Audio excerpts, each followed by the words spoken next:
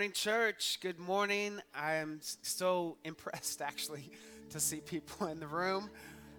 So thank you. I don't know if you are brave or stupid, but I'm glad that you're here. I'm just joking. I'm so glad that you're here. Wow. But for those that are watching at home, I need you to do me a favor, please. Will you please take a selfie of yourself and me on the television, you watching church? And if there's an angle that you can get both the snow and the TV and your family watching, I just think that would be incredible. I would love for you to post that, maybe check in at the Exchange Church. You can be one of our many hundreds of campuses all throughout the area this morning. But I would love to see that. So please take a photo and then tag the church, tag me, whatever. I think that's awesome.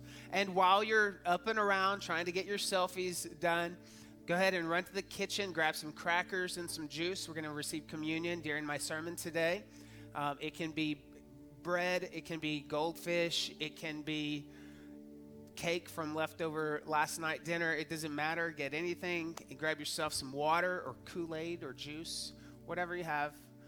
We're going to receive communion together in just a few moments, and I want to make sure that you have that prepared and ready. Today is day 7 of our 21-day fasting and praying. Yeah? How many would say it's going pretty good? Not as fast as you would like? Anyone? It's been fun. My family's all been doing this. We've been encouraging one another, and this is day 7. And so I'm looking forward just to seeing over the next 14 days what the Lord is going to do in our heart and in our life. If you haven't yet started fasting and want to jump on board, it's not too late. We're going to talk a little bit about fasting today, and all that I want to say to you today. Today, there's so much that I want to do, honestly, because there's just so much going on in our world and in our nation. And I want to address fasting, which I think has huge implications, actually, for what's going on in our world.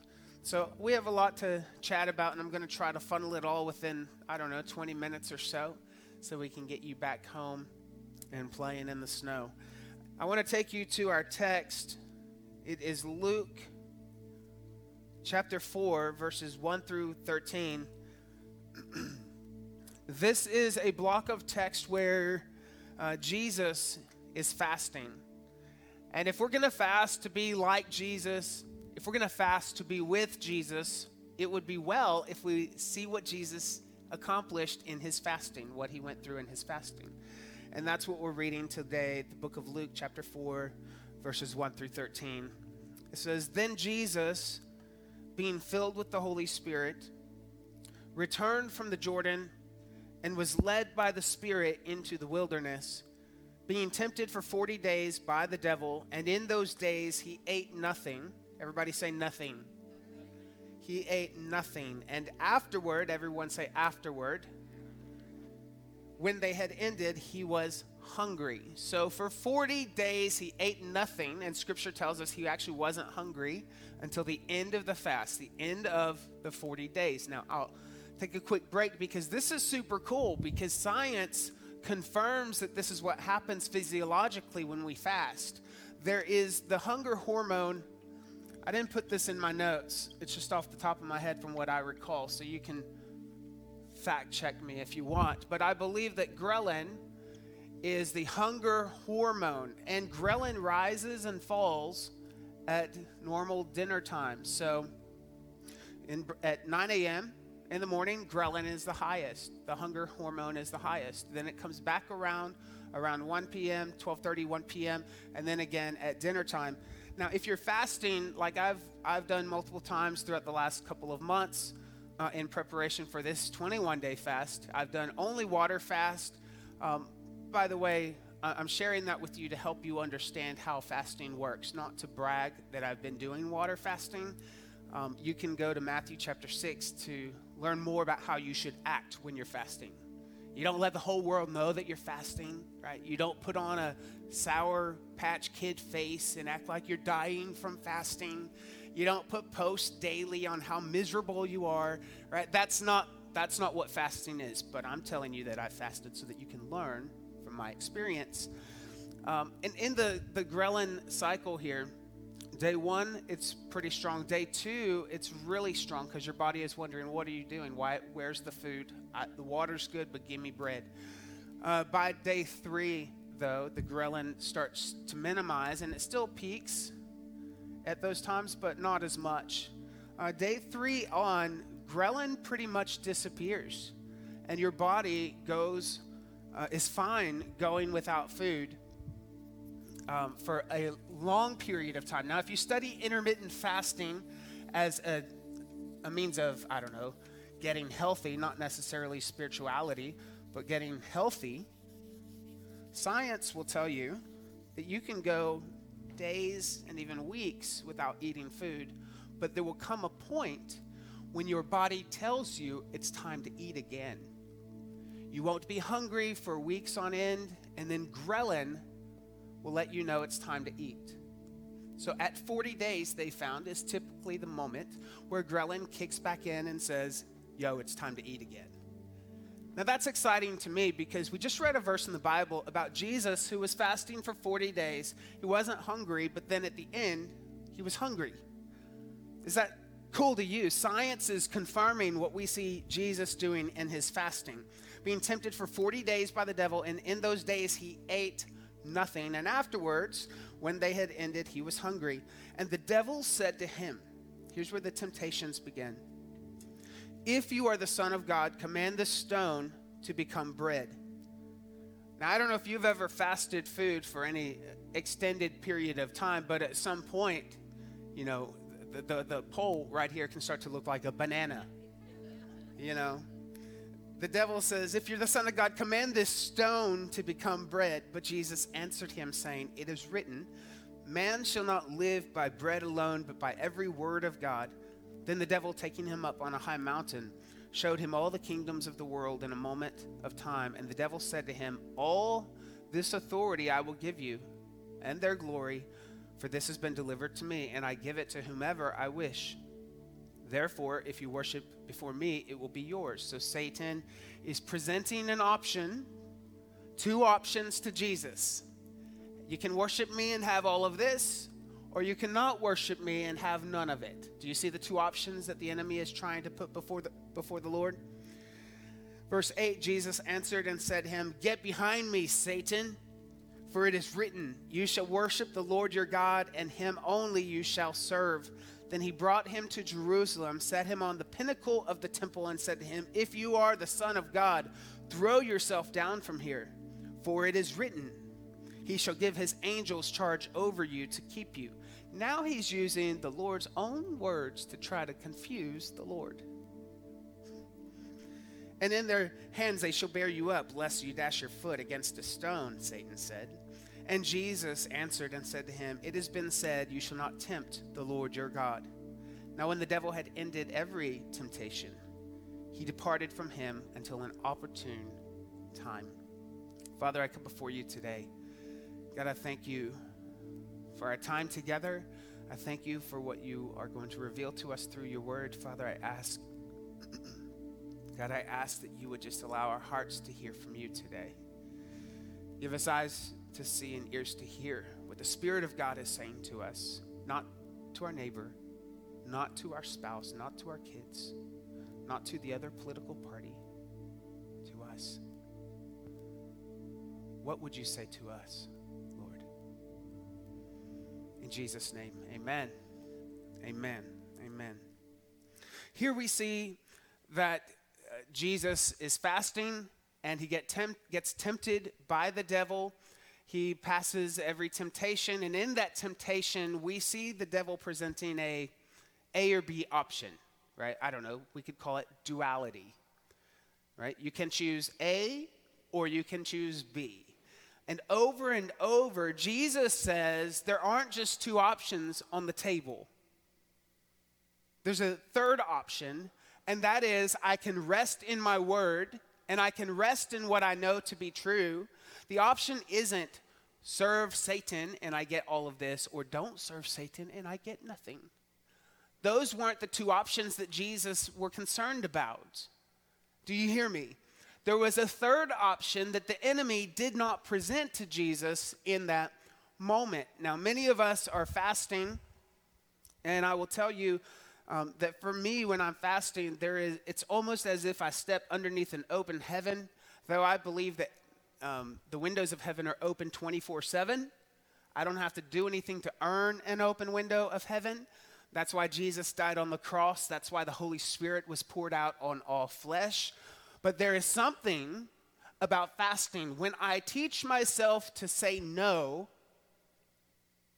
I also teach myself to say yes to the right things, to the God things in my life. So really, I'm just in training. We're all just in training during these 21 days. We're just teaching ourselves to say no. But in trying to teach ourselves to say no, even still, if we're not careful, we look at two options. Yes and no. So what I don't want to happen in your fasting time is for the enemy to sneak in using God's own word, trying to convince you that there are only two options. Now, you're going to see this play out, or you have seen this played out this past week in culture in a big way. Now, I know that if you're my social media friend, I've not addressed what is going on this week in a post. I haven't done it. I've continued to point people to Jesus. I feel that's what the Lord has me to do in this season.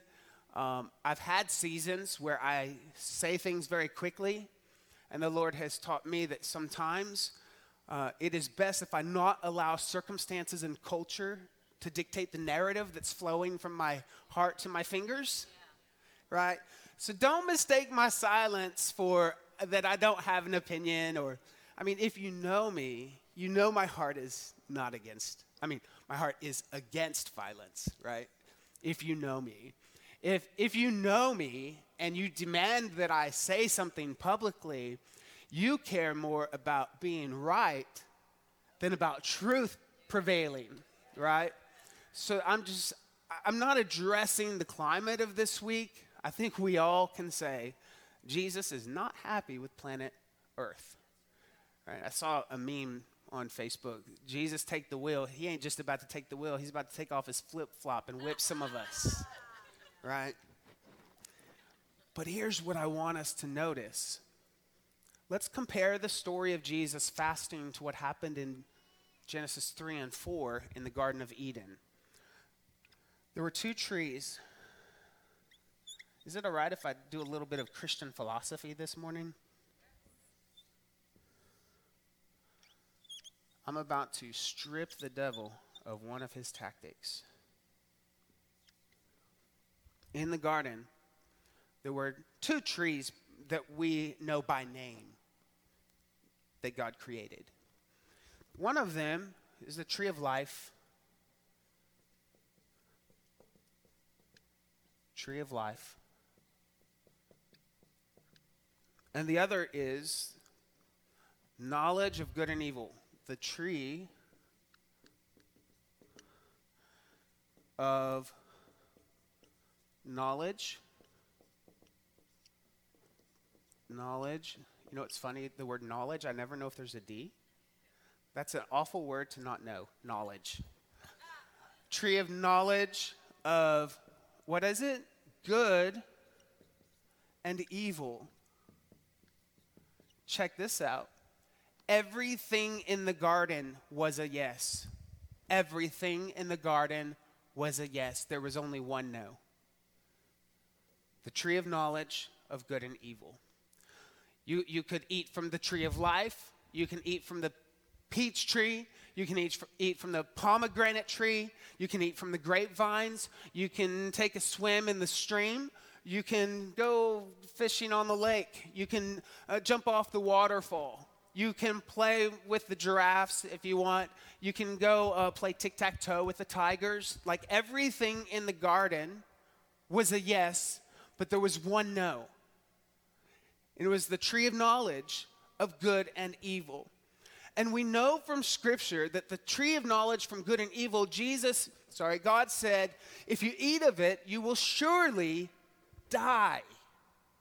If you eat of this tree, the only no, if you eat of this tree, you will surely die. Why? Because its roots are death.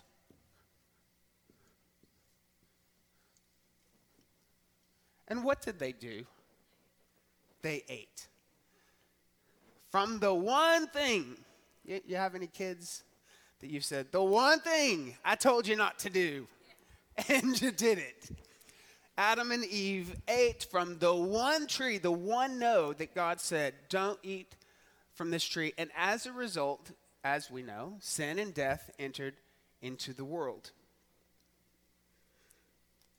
If you eat of this tree, you are surely going to die. And we see at the end of, I believe, chapter 3, where God sends them out to go, and they're going to have to now work the land because they couldn't live in the garden.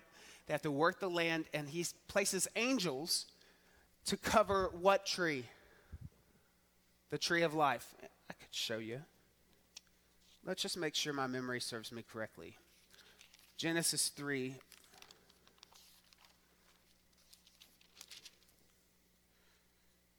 Yeah, Genesis 3, verse 24. So he drove out the man, and he placed cherubim, that's angels, at the east of the Garden of Eden, and a flaming sword which turned every way to guard the way to the tree of life. So the one tree that they could consume, because they didn't consume, now they can't consume. You follow me? So there are angels that are guarding the way.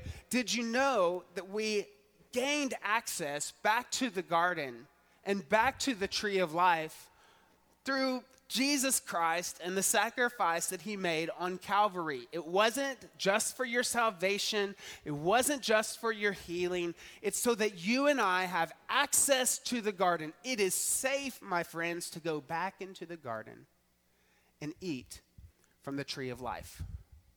But here's what culture will convince you. They will convince you that we still only have access to the tree of knowledge of good and evil.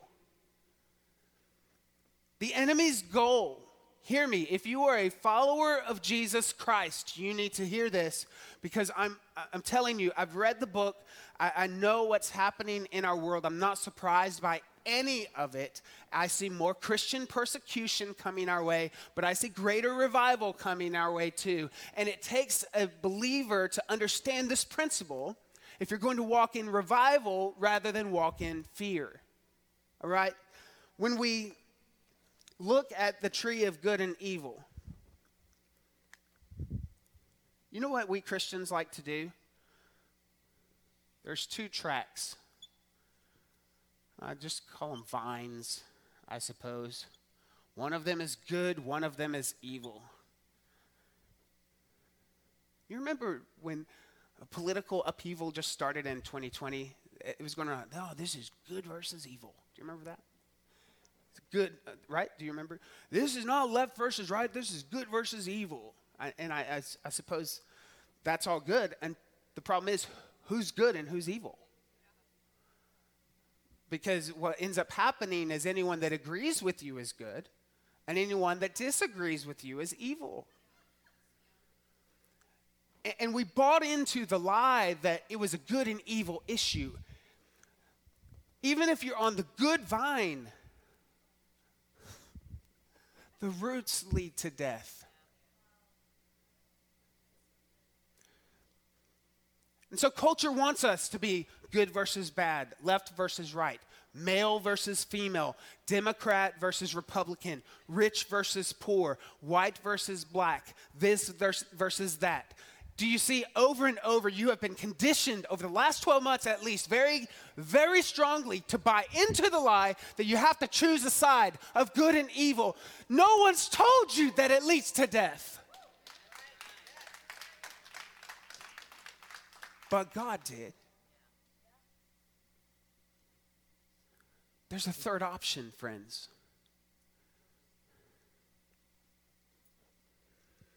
Did you know that the 10 Commandments are even on the tree of knowledge of good and evil? And I highly esteem and regard the 10 Commandments. But we couldn't even keep those right. Even the 10 Commandments led to death. That's why Jesus came and had to tell the cherubims to step aside so that he could become the tree of life for you and I, to once again not have to wrestle on good and evil and not have to determine what is good and evil, but instead let the world argue about this and let us feast on life. Satan wants to entice us to stay on this tree. Because as long as we're on the tree of good and evil, you know what? We're not encountering the presence of God. The presence of God doesn't hang around the chaos. It invites the chaos to step into life, but it doesn't entertain it. I know a lot of good people that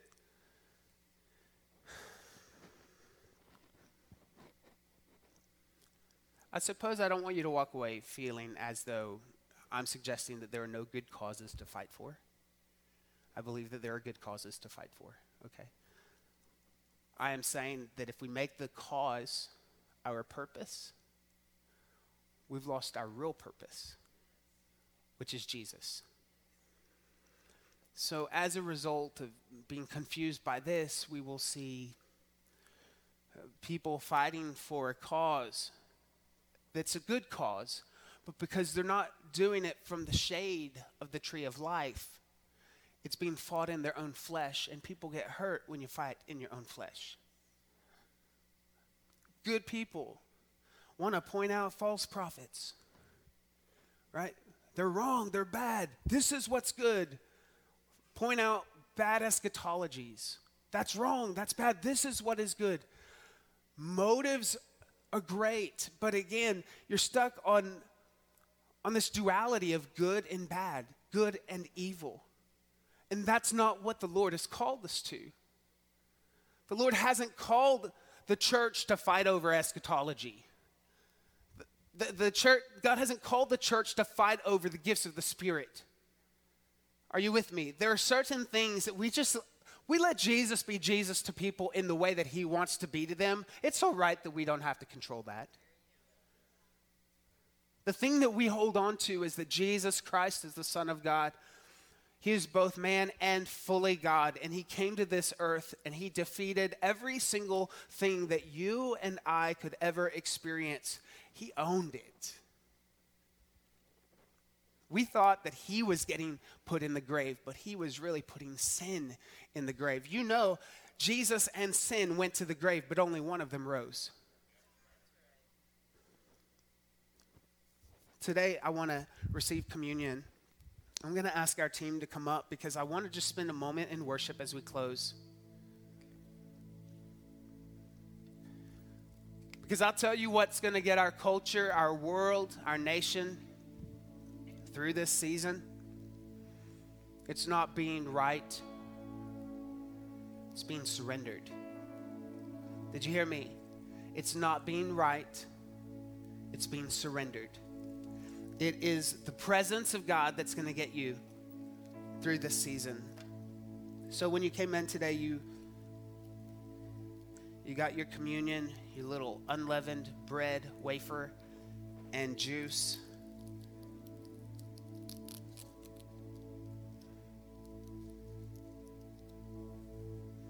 Today we're going to push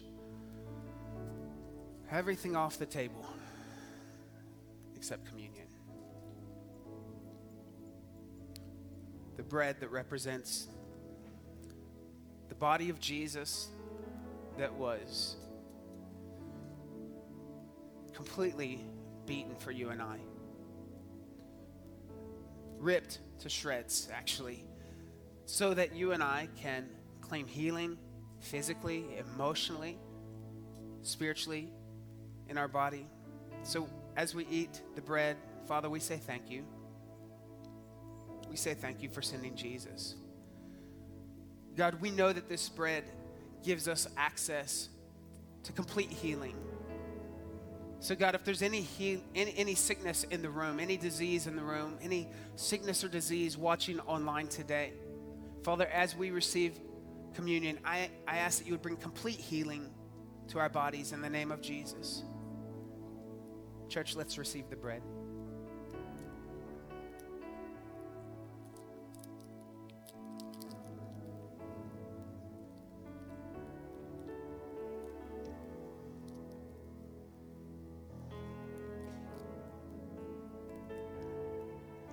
You may ask, Trey, how do I get to the tree of life? How do I get off the tree of good and evil and onto the tree of life?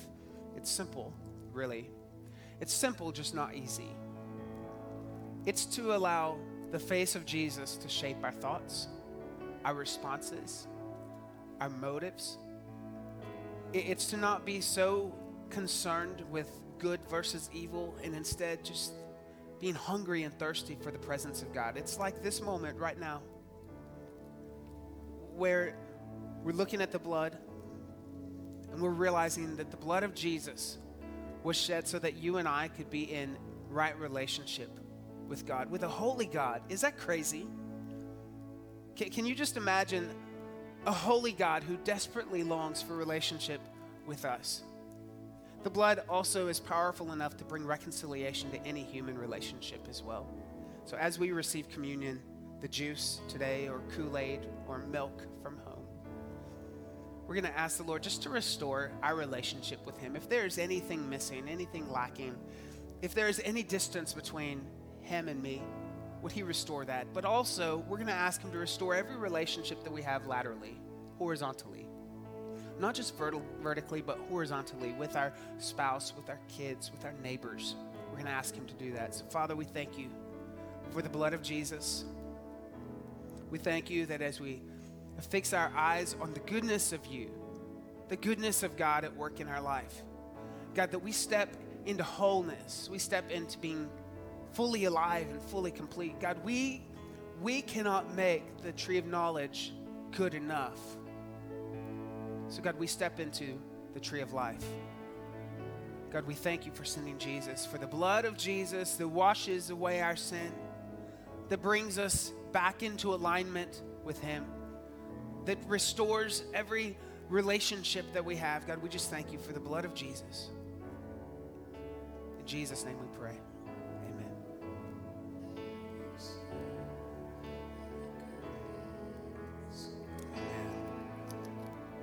Thank you. Will you stand to your feet with us and let's worship?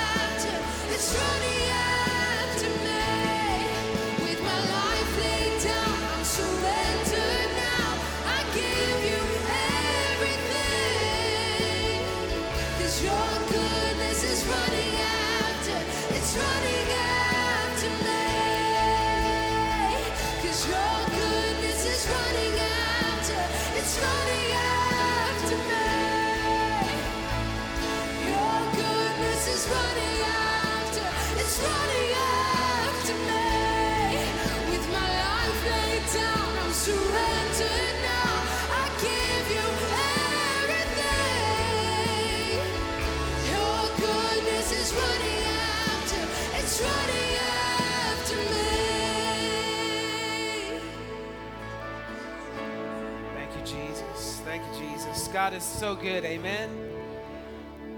I just want to encourage you this week, continue to focus on the goodness of God. He is so faithful.